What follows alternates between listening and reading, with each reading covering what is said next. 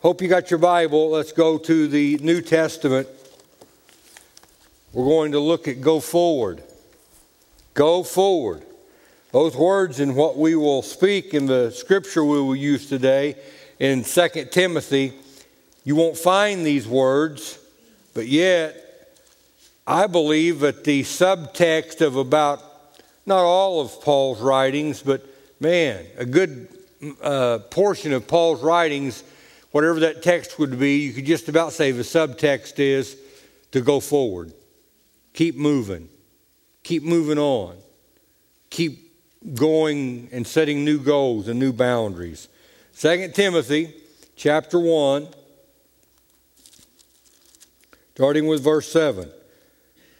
For God has not given us the spirit of fear, but of power and of love and a sound mind.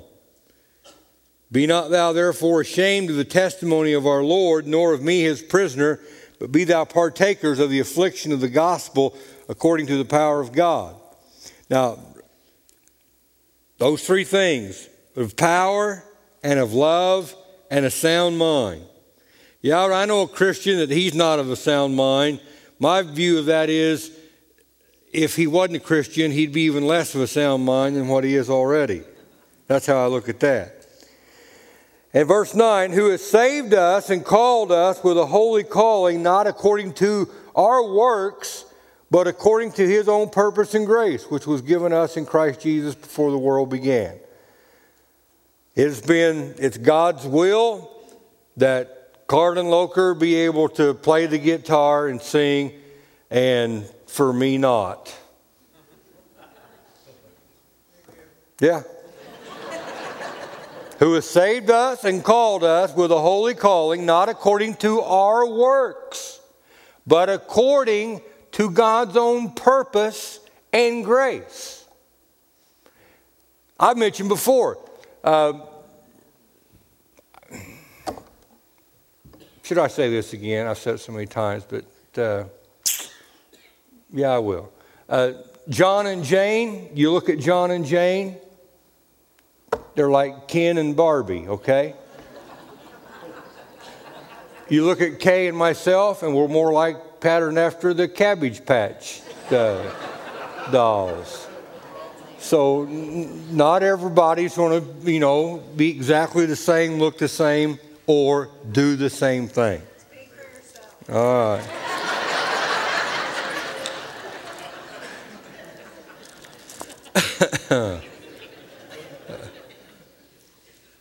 In verse 10, but is now made manifest or made known by the appearing of our Savior Jesus Christ, who has abolished death and has brought life and immortality to light through the gospel, whereunto I am appointed a preacher and an apostle and a teacher of the Gentiles. Verse 12, one of my favorite verses.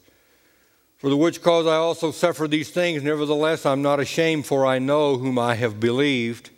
How many knows in whom you have believed? And am persuaded. How many is persuaded? That he is able to keep that. How many knows he's able to keep that? Which I've committed unto him against that day. Hold fast the form of sound words, which thou hast heard of me in faith and love, which is in Christ Jesus. Lord, we're praying, God, for your moving and quickening of your Holy Spirit upon the words that we will speak here this day. And I'm believing, God, that people will be helped by it. In Jesus' name, amen. I have something here that I know is at least 15 years of age. This was given to me by Rick Stratton. And he told me after preaching a message here one night, he gave me this paper and he said, Mark, I have the plan of God for Orchardville Church. And I said, well, I'd like to know what it is. He said, here it is. And he handed me this. Here's the plan of God for Orchardville Church. He said, you look in these pages and you can always find the plan of God for Orchardville Church. Whether it's page number 1, 2, 3, 4, 5, 6, or 7, or 8, or 9, or 10. And as I looked through here, it was page number 1 was to go forward. And then page number 2 was to go forward. And page number 3 was to go forward. And page number 4 was to go forward. And page number 5 was to go forward. So I think you get the crux of the idea. It's to go forward. As one minister told me a long time ago, Mark, you can always sit back and realize that you pastor the biggest church in all of Orchardville. I said, what? Are you kidding me? You think that's the goal that I've set? To pastor the biggest church in Orchardville? I don't think so. The goal I've set is for this church to constantly be going forward. And I have vowed within my own life, whether it's whatever comes or goes in my life, I want to continue to go forward. If I fall, I want to be falling forward and not falling backwards. Go forward, go forward, go forward. Everything I see in the Bible, that's what God is speaking to His leaders, was tell the people to go forward. God brings out the children of Israel from the bondage of Egypt and tells Moses, bring them out. Go forward.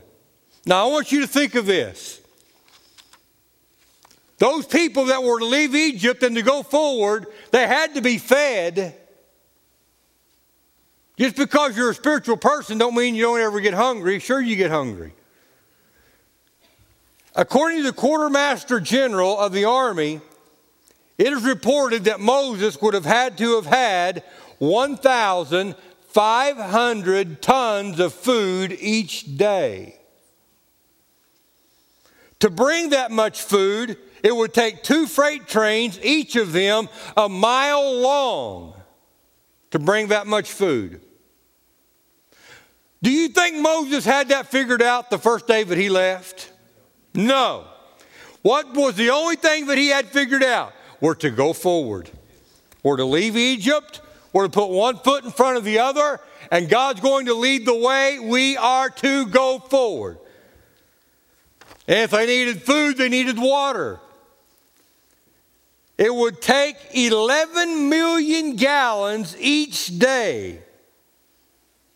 That would be a freight train with tank cars that would be 1,800 miles long. Do you think Moses had that figured out on the first day? I do not. I think he knew one thing he was to do. Go forward. Go forward. Go forward. And this was something that grated on this man's mind because he was a detailed personality. He would have liked to have known how all this was going to work out, but he did not. And the reason I know he was a detailed personality because it was to Moses that God gave the Mosaic Law with all the intricacies of the Old Testament and what that would represent for all the world. He was a detailed person. God would never have given him kind of details to someone who was not detail-oriented. So Moses would have liked to have known, but God didn't tell him. God said, you are to go forward. Think of this. Each time they camped at the end of the day, it took a campground the size of 2/3 the state of Rhode Island for them just to be housed. You think Moses had that figured out? I do not. I think he knew one thing in his life. He was to go forward and God would figure out the rest of it. If my view is I cannot take a step unless God tells me in the most intricate detail everything that God wants us to do, we would be nowhere today. Because God don't work that way. When you're driving at nighttime, your car lights do not shine 500 miles in advance. It shines a few hundred yards in advance, and that's about it.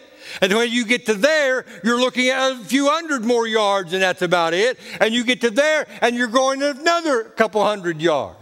You're not seeing the whole picture. Even though at times it would be good, but I'm telling you, at times it would be a terrible thing for us to know exactly all the hardships that we would go through all of our life when we knew Him in a moment. That's why God has divvied this thing out into months and into weeks and into days and into hours and into minutes, so we can take these things bite-sized, but it would be an overload of us trying to comprehend everything that's going to happen in just a moment's time. The old man in Chicago, he saw the Salvation Army sign and he saw the big kettle, and he was a penniless kind of guy and didn't have anything, but he reached in his pocket and he had 2 pennies and a dime and a quarter. And he took the 2 pennies that he had and he threw in the kettle and he walked off. And the sign that was there on the Salvation Army kettle was, "What would you give Jesus this Christmas?" And that just bugged him. And he turned around and he went back and he reached into his pocket and he had that dime and that quarter left and he threw in a dime. And he turned around and walked off. And there that thought was again, what would you give Jesus this Christmas?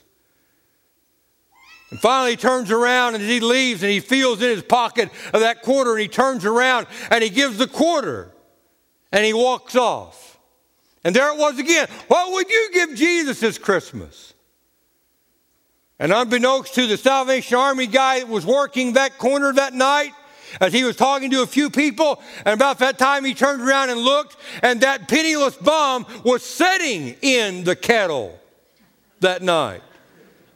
He gave all the money that he had, and it was still something that was troubling him. What would he give Jesus? And he thought, I don't have anything else to do and to give but myself, and that's what he gave that night. That's why in the book of Proverbs you see, my son, listen to these, my son, give me your heart. It is not, my son, give me your intellect. It's not, my son, give me your brilliance. It's not, my son, give me your handsomeness. No, my son, give me your heart. God is compelling us to be able to willing to give everything that we have to Him. I remember in my own life, there were times that I wanted to be used in ministry so bad. I'd pray every morning. I'd get up and I'd go on my way to work to Mount Vernon. I'd pray most of the way there. God, you know my heart. You know what I want to do. You know I want to pastor a church. This is my heart. God, give me a church. And finally, God gave me a church. And then my prayer was, oh God, I want to be used. I want to be used in your ministry. I want to be used in your ministry. I want to be used in your ministry. And I felt that there were times that I was used in His ministry. There are times that I felt like I was used up in the ministry, where I had nothing more to give. There have been times that I have been despitefully used in the ministry. There's one funeral home director. He'd call me and, Mark, I need you to do a funeral. All right. I just had to come to grips with it. And it had nothing to do with the 25 or 50 bucks. It had everything to do with the unprofessional. How unprofessional he was. That he would never give any preacher $1 for doing the funeral. Finally, it was just like, Lord, forget it. The next time that guy calls, I'm not going to go. I'm just not going to do it. It ain't right how he does people. I got the phone call, and there the Spirit of God checked me to where I was about ready to say, no, can't do it. You got to find somebody else. And the Spirit of God checked me, and I said, I'll be right there when you need me. Because here's what the Bible says. Pray for them that despitefully use you. It don't say bug out and quit. It said pray for those that despitefully use you. If you want a verse on that, that's Matthew 5:44. What that did, even though that guy ripped me off and every preacher that I know, it give us the opportunity to minister to people that may not have ever heard me minister otherwise. See, let me tell you what I'm not. I'm not a professional minister. See, you can tell that, I know. I'm a lot like Ezekiel, where Ezekiel said, I sat where they sat. Ezekiel went to the Chebar River, and there he sat down with the people of Israel, and he sat there for 3 days and uttered not a word, as he felt their pain of what they had experienced about losing the promised land and being driven in to a foreign country. And Ezekiel said, I sat where they sat. I have never, ever figured myself and counted myself better than the people that I'm ministering to. And there are some people that can't get that out of their head. They feel that they're better than the people they're ministering to. If that's the case, they need to get out of the ministry. I sat where they sat. We'll give you 3 things on with me in going forward and doing what God wants me to do. These 3 things are: number 1, I am to feel love. That's number 1.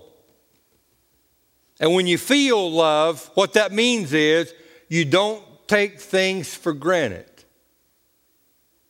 I have for a number of years now, probably close to 8 or 9 years, every January I fast. I take off and do a fast. Now, in that length of time, it's always different. But let me tell you this. No matter if it's 3 days or if it's 33 days, at the end of that, there's nobody on planet Earth enjoys what they're eating more than I do. Never give it a thought. I mean, you eat that hamburger and those French fries and other health food things that I like to eat. And throughout the year, you just warp them down. You never give it any thought. But after you've done some time to where you've spent some time and you just set that aside, I'm giving that to God. I'm basically, there that tithe is. I'm tithing that to God. I'm just giving that to Him. When I now start eating again, man, when I get to go to a restaurant, it was like, woo, Christmas time. I'm really enjoying this steak. That's what it is about feeling love. I think in America, particularly in America, we take so many things for granted. We take the vehicles that we drive for granted. The clothes that we have on our backs for granted. You take any person that's been on a mission trip, and when they come back, they're always preaching the same message. These young people, they don't care about anything anymore, and they're not grateful for nothing. Because they've been on the mission field and they give out little trinkets and things to kids that felt like that they'd been like the best gift they ever had in the world, in their whole life. You stop and thank God for people that do things within this church. Makes me to feel love. It's one of the ways that I can continue to go forward is to keep this feeling within me, to where I don't take for granted the sound men and the techs and the lighting and the computer techs and I don't want to take any of those people for granted. The video man, I don't want to take any of those guys and gals for granted. The singers that get up and sing and the fit team and the CD ministry and all the different ministries that we have, I don't want to take any of those for granted. And one of the ways that I don't take them for granted, I've got a sheet of paper at home that's got all the different ministries on there, and I will stop from time to time, and I will read all of those ministries. And I want to feel and thank God for what they're doing, and I want to be able to stop and thank the Lord for everything that people are doing. On Sunday mornings, one of my best prayers on Sunday morning is, God, let people feel what they're doing today. That it is of utmost importance to the kingdom of God. When you're shaking someone's hand, when you're in a Sunday school class, but that's the number 1 thing. Number 2, show love. Jesus said, where your treasure is, there your heart will be also. A few years back, Kay said something, it was about someone that was on staff at that time, and Kay said, her heart is just not in it anymore. Well, after going and talking to Joy Taylor, because I don't know what anybody gives, I don't want to know. Justine told me years ago, don't ever be looking at that or else you'll just get depressed. So I don't want to know. I don't want to know. And Kay said her heart's not in it. And I went and talked to Joy about it, and I found out from Joy, her treasure wasn't in it either. And that's what Jesus said. Where your heart is, there is where your treasure will be. And I can prove that no better way than parents of U of I students. Some of the best fans that I know of U of I basketball are people that have put their children through school at U of I. Because where their treasure is, their heart has followed, and not the other way around. Oh, her heart's really in it. Her treasure will be in it too. That ain't what Jesus said. Jesus said where your treasure is, that's where your heart's going to be. Amen. Hallelujah. To God. I've invested thousands of dollars, and I've invested thousands of hours to Orchardville Church, and never done it begrudgingly. I never take out that money and think, oh, you know, I got to give again. Golly. Never see this money again. Why is it that a $50 bill looks so big in church and you go to Walmart and it looks so little? Mm-hmm. Yeah. It's not what you can get, it's what you can give. And thank God for all the people that give so much of their time, talent, and treasure to this church. Number 3, we need to tell love. Speak the truth in, what's the next word? Love. Metropolitan Church. Who pastored that church in its heyday? Spurgeon. They ran 5,000 people every Sunday morning. That's back over 150 years ago. Today they run 300 people. It's a shadow of what it once was. New York City, A.B. Simpson, the famous preacher there, altars were filled every service. Not so today. 150 people. Somebody stopped feeling love. Somebody stopped showing love. Somebody stopped telling love. 2 Timothy chapter 2, not far from where we have been, verse 1 and 2. Thou therefore, my son, be strong in the grace that is in Christ Jesus, and these things that thou hast heard of me among many witnesses, the same commit thou to faithful men who shall be able to teach others also. Paul, look at the progression. Paul, Timothy, faithful men, others. Paul, Timothy, faithful men, others. That's going forward.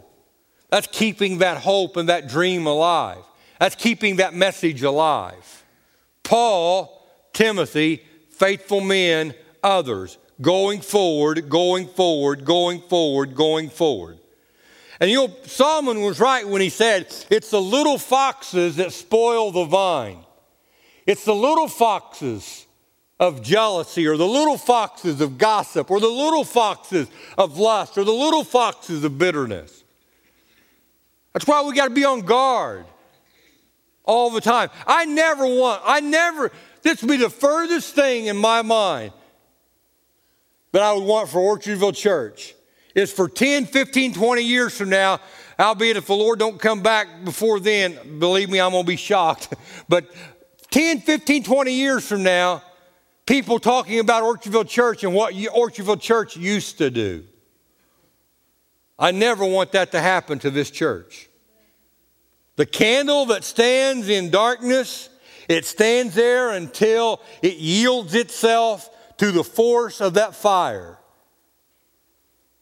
And then it starts glowing. The weaker yields itself to the stronger. And the candle is only fulfilled when it's doing its job of showing forth that light. And listen, people, the longer you wait, yes, you can burn as bright as someone else, that's true. But listen, you can't burn as long. Thank God for these young people who get saved at a young age. Man, they're just burning for Jesus all their years of their life. Thank God for that. They can be able to burn for God for a long time. The fire does not become a candle. The candle becomes a fire. Again, it yields itself to that which is stronger. Candle is only fulfilled when it's doing its job. And I could have had all kind of candles up here. And there are good smelling candles, and there are candles that smell like food, and what better combination is that? And then there are ornate candles, and there's fat candles and thin candles and short candles and tall candles, and all these candles. They're all made with one purpose, to shine. That's what a candle is made for. And one candle says, I'm burning myself out. And we'd probably say it like this, I'm burning myself out. And another candle says, I'm doing what I was made to do. Right before I turned 16 years of age, and God just stamped this on my heart. I was walking from Grandma and Grandpa's to our house.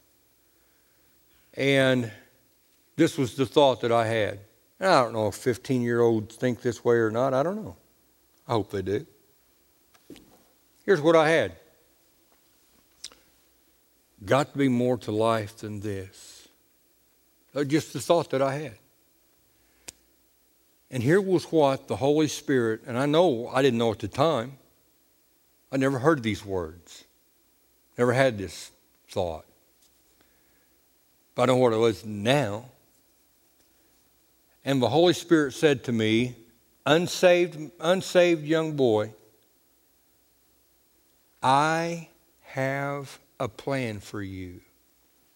Like, man, where'd that come from? What'd I do with that?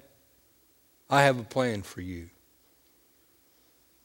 And probably if it was 7 or 8 months after that, I asked Jesus to be my Savior. And my life has totally benefited from that. Totally benefited from that. But here's been my thing.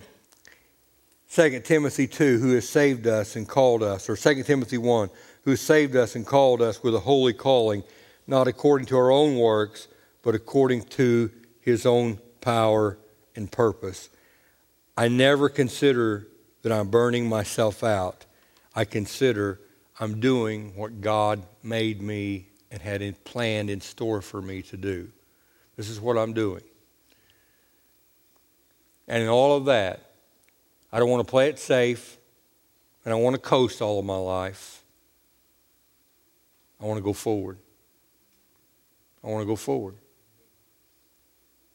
I don't want to find myself coasting, because it wouldn't be good for the church. I want to go forward.